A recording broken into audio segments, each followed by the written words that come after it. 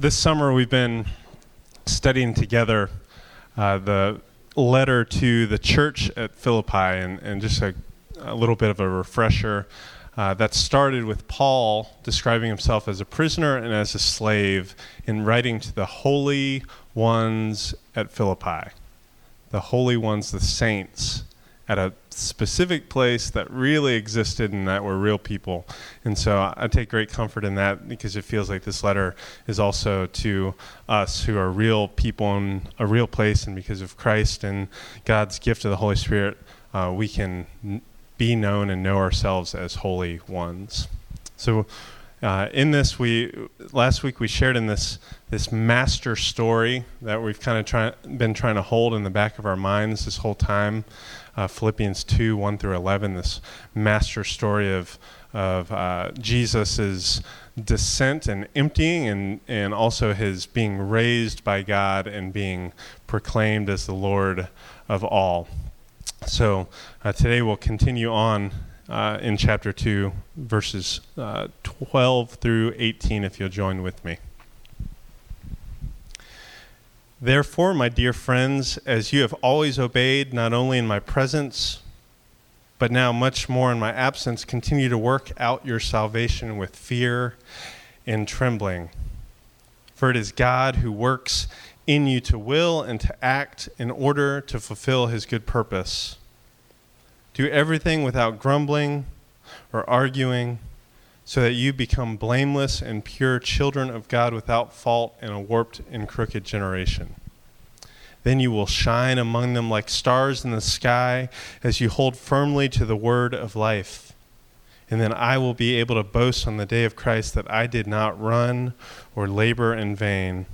But even if I am being poured out like a drink offering on the sacrifice and service coming from your faith, I am glad and rejoice with all of you. So you too should be glad and rejoice with me. Pray with me. Father, we thank you for these words. We thank you that you give us your word in the Bible, and that you gave us your word made flesh in Jesus, that we might hear from you and know you, know what you're doing in this world and in our lives, and what you're calling us to. Open our ears that we might hear from you, and open our lips that our mouths might declare your praise. We pray all this in Jesus' name. Amen. So as we said, we're just on the tail end of this master story of Jesus. This master story of Jesus, who was in the very form of God, but did not consider equality with God as something to be grasped. And we have even these little scripture cards each week that I'd urge you to pick up to help memorize parts of this letter and parts of this story. And Paul is talking to these people at Philippi, and he's encouraging them. He's saying, if you have any of these things that would make you unified, these things that would make you one with each other, he assumes they've shared in the Spirit. He assumes that they're unified in Christ, and he then tells them that because that's so, you should have the same mindset. And then he goes on to define this mindset, not with like a program or not with a definition, but with a story. The story of Christ. He says you'll have this humble, emptying goal together so that you can be with each other, and that God will be with you at the bottom. And then that you'll be filled with hope, and that you'll reach for renewal, and you'll reach for restoration, you'll reach for victory and vindication. You'll have confident assurance that Christ will be revealed as the one in control of this world, even when things don't look that way or don't feel that way in your life. So Paul, the prisoner, Paul, the pastor, even Paul sometimes sounds like a parent, he urges them to keep going. I don't know who in the room needs like that. So if that's the case, you can just stay there on that, and I'll keep talking and you can just stay there. But keep going is the message that Paul is saying here. It says, even as you've obeyed Christ through difficulty, and the Philippians are experiencing a lot of difficulty, because Christ also obeyed, you'll never out-obey Christ. And if you're found in Christ, that obedience actually means something, even if it hurts. He's writing to them, and he's saying, you've had to do this even without the benefit of my personal presence with you. And I can't help but think, I'm not an expert on this. Maybe you can ask Joe, or maybe you can ask Ben about like first century letter writing and like how hard it would be to like convey personal presence through writing letters from prison. But I'd imagine it would be pretty hard. So they're having to do this without a coach, without someone by their side teaching them, showing them, encouraging them. He entreats them to keep it up, keep going. Having several small children, I think of the great theologian Dory, who says, just keep swimming, right? Like that's the point of this. And just keep swimming even if it feels like it's always upstream and there's never a downstream. Just keep going. And so he tells them this in the beginning of chapter 2, and then there's this shift. There's this therefore again. Paul compounds these therefores. He wants us to keep with him in the story, and he's going to keep pressing, he's going to keep challenging us. He says, keep going, but he says, continue on with fear and with trembling, which doesn't seem like they're lacking fear and trembling in their situation. I have a history in ministry of working with sports ministry. About a decade ago, I was involved in this ministry, and we would often do like sports chapel services for middle school football teams, which sounds exactly as awesome as it is. And if you can imagine, like Philippians is a great letter for that setting, and most messages like sound more like Philippians 4:13. I can do anything through Christ who strengthens me, right? This keep going on with fear and trembling is a terrible middle school football chapel message, right? Like, we should be pumping them up so that they can charge through a wall, not tell them to proceed with fear and trembling even as they work out their faith, their salvation. And so I think there's parts of us, whether we're young in the faith or whether we've been in the faith for a while, that are kind of resistant to this idea of working out our faith with fear and trembling. Parts of us are maybe anxious because it feels like the life of faith shouldn't be a life of work, that we should just receive this gift, and anything that we try to do on top of that somehow diminishes it. But I don't think that's the point that Paul's trying to make here. I think instead he's trying to say that you don't have to work to get this salvation, but you sure better work it out. You better ride through the implications of this salvation that you've been given, and there's this kind of like active, passive dynamic that is happening in this grace that doesn't diminish grace. A couple of things that kind of pictures of how this kind of works itself out. I think the first that came to mind for me was the image of bread making. And I'm talking like rising bread, not unleavened bread. This passive, active dynamic of surely working out that dough, kneading that dough, but also this process of letting that dough rest so it can passively rise from this yeast, this leaven that has been worked into it.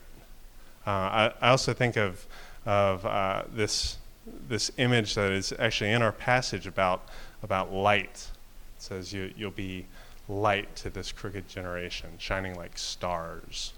And this idea that because light is light, because stars are stars, there's just this inability to hide. Like, light is going to shine. And light is especially going to shine in the midst of darkness. Like, that's when it's at its best. And so there is this we're being made lights. We're being supplied with light, even if it's a reflective light.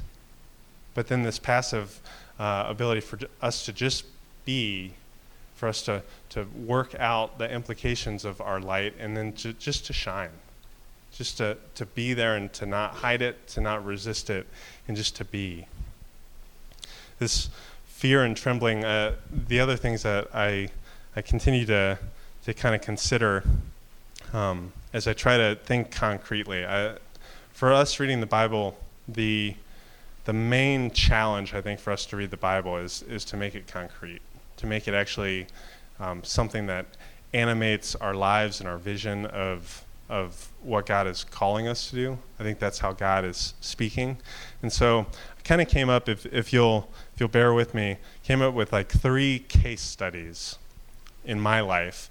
And hopefully this will jog and kind of encourage you to think of these kinds of case studies in your life where you've worked out salvation, worked out your faith with fear and with trembling. These might be things that you have experienced, or these might be things that you need to jump in. You need to get with the fear and with the trembling. The first one, I would say, and this is an experience, an intimate experience over these last 3 years, is with church planting. Planting a church in this building that you guys are all a part of is a fear and trembling process. Why? Because most church plants fail. Why? Because a lot of people don't think church planting is a very good idea, and for good reason. Like, I think a lot of what drives people to plant churches comes out of ego and pride, or even cynicism that the churches that exist aren't doing a good job, so we need to do a better job, and we might have this great idea that actually works for God. There's stats for why church planting should be a fear and trembling process, like the fact that not just church plants, but 90% of startups fail, and about 68% of church plants fail within the first 4 years.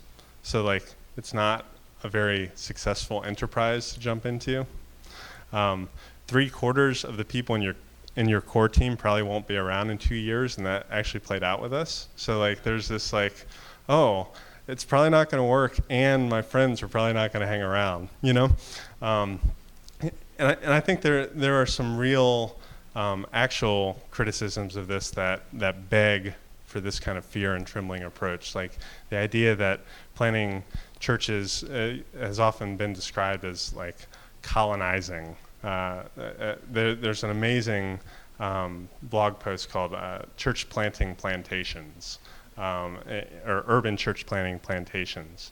Like, I think when we first got here 3+ years ago, there was a lot of skepticism from some of our neighbors, even the ones that greeted us, was kind of this feeling of like, it's okay that you're here, but we don't think you'll be around here very long, you know? When we first started here, the church that had met here, that closed its doors 4 Easters ago, Lakewood Baptist Church, a historic church in this site, had 2 kind of convictions for how they wanted this building to be used. One was that it would be used as a house of worship. The other is that it would not be used as a site that would then be outgrown or tossed aside when a congregation got too big. They wanted this place to be a place of worship and a place where a worshiping community would care about the neighborhood.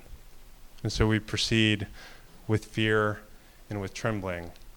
And I think the form that fear and trembling took place and is taking place for us, and this is not just me, this is you all too, is with patience, is with dependence, like understanding how big and how challenging and how, in some cases, insurmountable a task is to start a body of Christ that loves each other, but also continues to open our door and our arms to this neighborhood and to people who are hurting, people who have hurts that are greater than our ability to help with.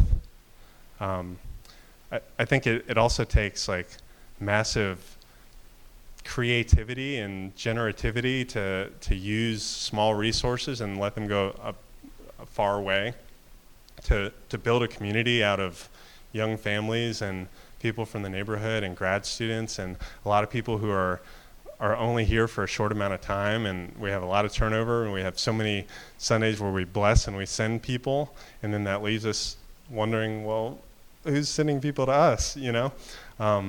So we proceed with fear and with trembling, but we also proceed with this confidence in the middle of that, and this conviction that God has given us everything we need to worship him, to call people into that worship, to be held together by his Spirit, and to flourish, and to promote flourishing. And that when we help other people, when we help our neighbors do better and seek justice and walk humbly, that helps us, even if it doesn't directly stay here. That when we send people, sending people helps us, even if those resources don't stay here.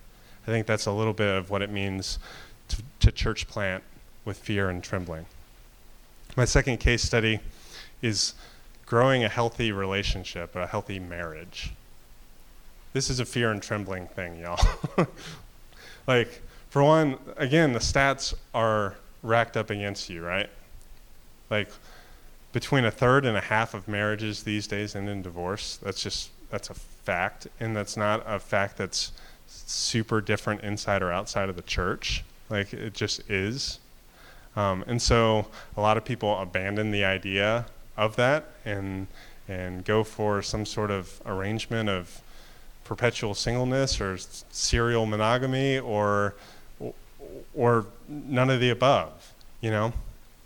I think even in the last 5 years, it's hit really close to home to see close friends, college friends who got married and who you would think were completely immune to their marriage breaking and dissolving,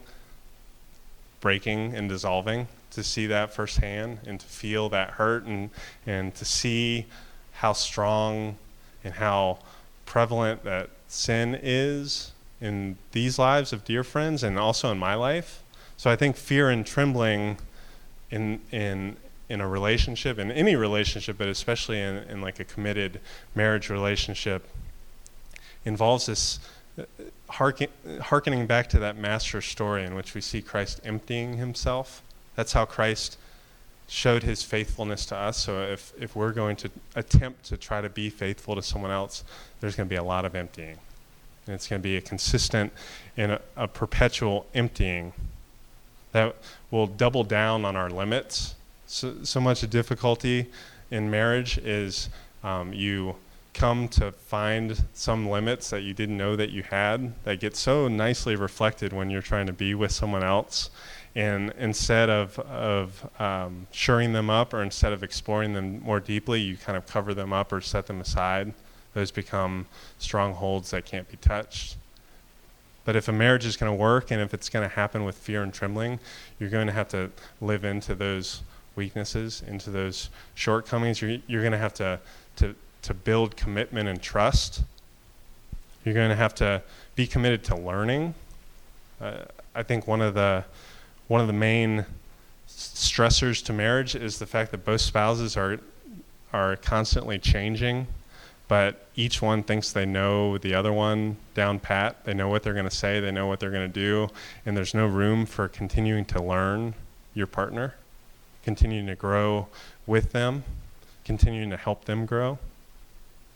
I also think, again, there's this fear and trembling means recognizing the massive local resources that you have to strengthen your marriage. This is other friends who are married. This is other friends who are single.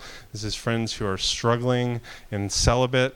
This is other people who are proceeding with fear and trembling in where God has them. And those are only resources that we often go it alone and reject those resources for our own relationships. It takes a lot of humility to recognize that. My third case study for fear and trembling is this. Many of you know about this adoption process that we're in the middle of. And especially if ours is a transracial adoption process. That means we'll have an African American child in our very white family. And again, there's stats and there's just massive forces that seem like this is not a good idea and things are not going to go well here. Like in 1972, the National Association of Black Social Workers issued a very incisive statement saying that they didn't think this sort of adoption was a good thing. And I understand why, especially in 1972. But then there's other stats that say that 63% of adopted children in the U.S. are non-white. So the majority of adopted children are minority children. And that 40% of existing adoptive families have a kid who does not share a race with either one of the parents. So this is common. This seems inevitable, but very challenging and difficult. So we proceed, Rach and I, and with y'all, with fear and with trembling. I think that means, again, being committed to learning, being committed to like the kind of humility that says we're going to screw up from the outset, but we're going to stick in it, and we're going to learn, and we're going to love, and we're going to be patient for these things. We're going to build up a network of people because this is too big for us. We're going to advocate along lines that we've never done before because it's never been personal. Even in this process, Rach and I have learned how things hunches that we had, things like the value of Medicaid and advocating for Black lives were important, but now they're personal. And so we proceed with fear and trembling because now we've all of a sudden taken on these massive things that have never been personal, that we've always been able to hold at arm's length or pick up or put down like when we wanted and how we wanted, but now they're going to be ours. So we proceed with fear and trembling. And then, so if that's not a little daunting for Paul in this letter to tell these suffering people to proceed and work out their faith with fear and trembling, then he shifts to this strange kind of moment, this strange kind of metaphor, and scholars kind of disagree with why he does this or what he's doing here.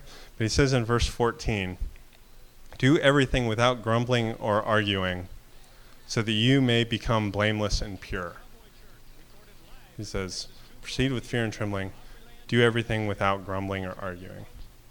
And I think that's some of the value of this statement for us, why this helps us in our proceeding with fear and trembling, is that it connects us to this wider, huge, existing and ongoing story of God's presence and his intervention in the lives of God's people.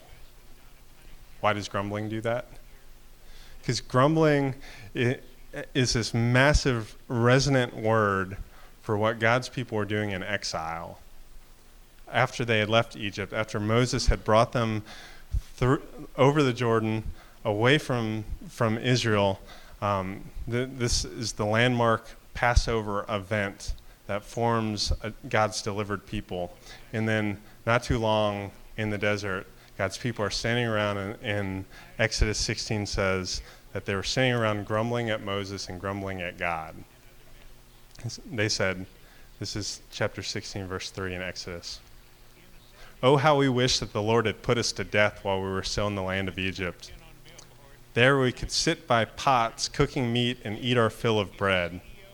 Instead, you've brought us out of the desert to starve this whole assembly to death." They grumbled in the desert.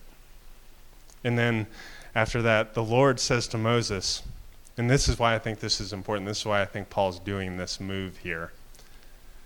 After that, in verses 4 through 6, the Lord says to Moses, "I am going to make bread rain down from the sky for you.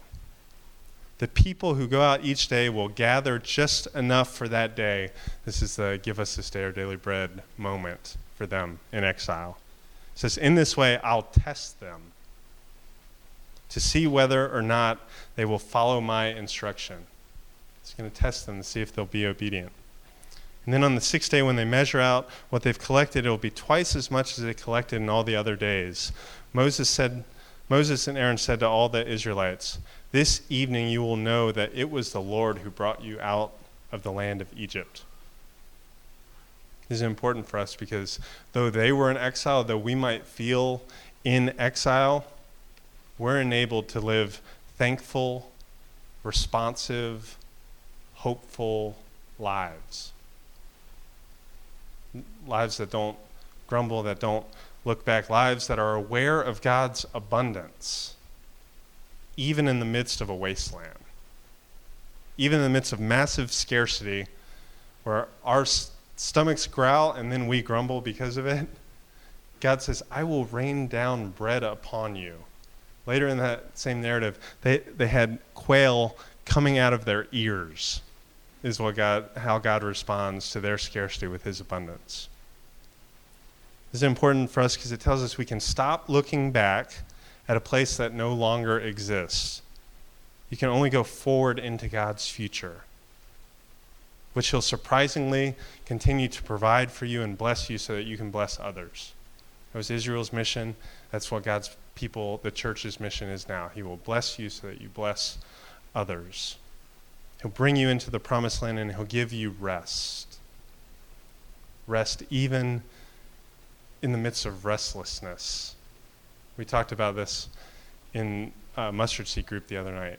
The importance of rest in order to trust in a God who rests. Last night at bedtime, Noah, who was very restless, turned to me and said, "Dad, do God and Jesus," she always says God and Jesus. The spirit is implicit, I think. She says, "Dad, do God and Jesus sleep?" He's like, "Oh, girl, do they sleep," right? Like even God, after creating the heavens and the earth and filling it and naming it and providing for it and shaping culture within it, even God rests. Even Jesus, who in the middle of a storm, like a storm in which, talking about fear and trembling, it says that his disciples, his friends on this boat in the middle of a storm were megaphobos, very afraid. And where do they find him? Sleeping. Like Jesus with rest in the middle of fear and lack and want and disaster. And so I think that's why rest, even and especially in the midst of struggle, in the midst of trial, rest becomes this gateway to joy, into peace, and to hope. This is how Paul closes out this section of the letter. It says in 17 and 18, "Even if I'm being poured out like a drink offering on the sacrifice and service coming from your faith, I am glad and rejoice with all of you. So too you should be glad and rejoice with me." Rejoice, rejoice, rejoice. And he'll do this later in chapter 4. Rejoice, rejoice, rejoice, like over and over and over, obnoxiously. He says, joy is possible. So rejoice. Joy is possible, not outside of suffering, but inside of it. Joy and fear and trembling belong together. Fear and trembling and joy right in the midst of each other. Exactly because of fear and trembling, because of trial, you will have joy. Because like Jesus, who emptied himself and took on the form of a servant, Paul says, even if I'm poured out like a drink offering, every act of self-emptying that we perform, even if it's small, even if it's like a really small way that we empty ourselves, make ourselves nothing, every one of those acts gives God immense joy and can be the site of our own joy. That God's joy leads to our joy, leads to God's joy ad infinitum. This makes our joy possible. This makes our joy durable, able to withstand. not depending on our circumstances, not giving up, not giving in. You see, like all those case studies that I mentioned, there's ways to get joy in each of them without fear and trembling. Like there's shortcuts, there's techniques, there's moves to make, there's books written on how to church plant successfully, and which is not necessarily faithfully, and presumably you can get a whole lot of joy by that success, but it leaves out fear and trembling. There's techniques on how to fix your marriage. I don't know if there's techniques about adoption, but I'm sure there are blog posts that claim to know how to do it right. Beware of those things. Fear and trembling. Enjoy. That you don't give up, you don't give in, you don't take the path of least resistance. You don't seek out your, quote, best life now. But even when it's hard, you somehow manage to be able to laugh at yourself, or to laugh with others, to laugh at things that once seemed so impossible, but God made them possible. That's what kids are really good at, is like they'll be amazed that the paper cut that they had several days ago is healed, and they'll bring it to you and say, God healed my finger. And it's like, yes, God did heal your finger. Praise God, right? Like, that we can laugh and that we can be surprised and we can find joy in these little things that we normally would tend to grumble at, especially paper cuts. Grumble, right? Or because our stomachs are growling, because we're not satisfied or we're not content, or that we're more fearful of failure than like fearful of the Lord in a worshipful, reverential way. That we can even laugh at like these really hard, insurmountable things. I'd love to hear your case studies about these things that like without a doubt you're supposed to do, but without a doubt it's going to be hard, or that you're probably not set up to do it right. And so it's going to probably be the project for the rest of your life. You know those things? Those are exactly the places where you find joy, where you can laugh. I was going to name the sermon after this line in a Wendell Berry poem, but I did that 2 weeks ago. But I think this is the sort of joy encapsulated by this line when he says in the Mad Farmer poem. It says, expect the end of the world and laugh, because laughter is immeasurable. It says, be joyful, though you have considered all the facts. I think that's what fear and trembling is, being joyful, though you've considered all the facts and pressing on. Fear and trembling and joy comes not from insecurity, but from the assurance that God will vindicate in the end. But in the middle, it's going to be really hard. Fear and trembling and joy are this like present outworking. God has worked in us, so we work out our future salvation, but because of this past thing that Jesus did once and for all for us. This life that Jesus lived, that he did not take the easy way out. Over and over and over, he refuses to take the easy way out. The beginning of his ministry is marked by a time in the desert and then a temptation in which he was given easy ways out that he over and over refused.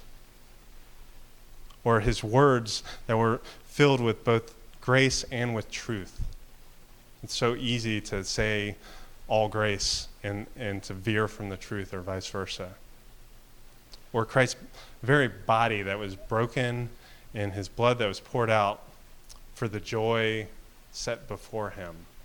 That's what Hebrews said. The joy that was set before him, he endured the cross. Will you guys pray with me?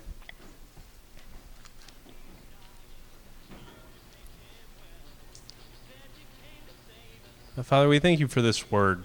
We thank you for this word that is not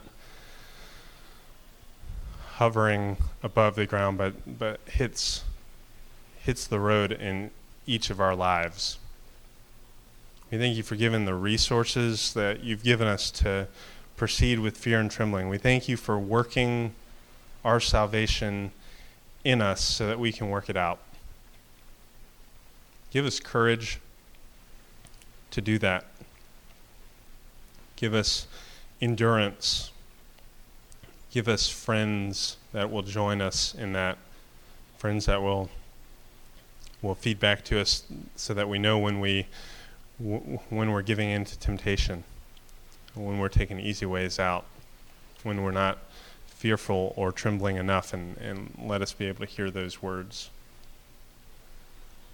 Lord, continue to work joy into us, like leaven into bread that you're kneading in our lives, so that it might produce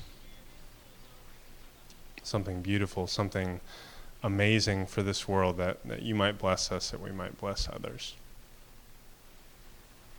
We thank you for all these things in the strong name of Jesus. Amen.